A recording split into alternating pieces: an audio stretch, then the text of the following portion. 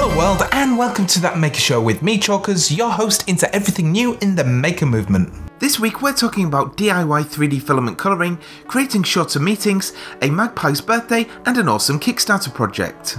Matthew Behe came up with a novel way of printing in colour with your 3D printer. Instead of buying several colours, which could be quite expensive, just pass a clear filament through the centre of your favourite coloured Sharpie. Matthew also says passing the filament through a Sharpie before the extruder cleans the filament. The ink cartridge of the marker consists of a fibre type material which catches the dust particles quite nicely. This week's weekend project by Make is a bleeping talk timer. Do you or your co-workers talk too much in meetings? Well, in this project you can build a simple countdown timer that buzzes when your time is up. This project doesn't require an Arduino and makes use of the 555 timer. Check out the blog post and video for more info. Earlier this week, the Raspberry Pi magazine named Magpie celebrated its second birthday. The Magpie is a free to download and read magazine with countless tutorials and projects. For those of you who like the feel of a physical magazine in their hands, you can purchase a copy too. In this birthday issue, there's £2,000 worth of goodies up for grabs. This week's awesome Kickstarter project is called the Arduino. The Arduino has a built-in Bluetooth module, battery management, and a floating point coprocessor. It can also be wirelessly programmed too. If you need wireless and a little more punch to your Arduino projects, check out their Kickstarter project now. Once again, thanks for watching, and remember to subscribe for your weekly dose of making news.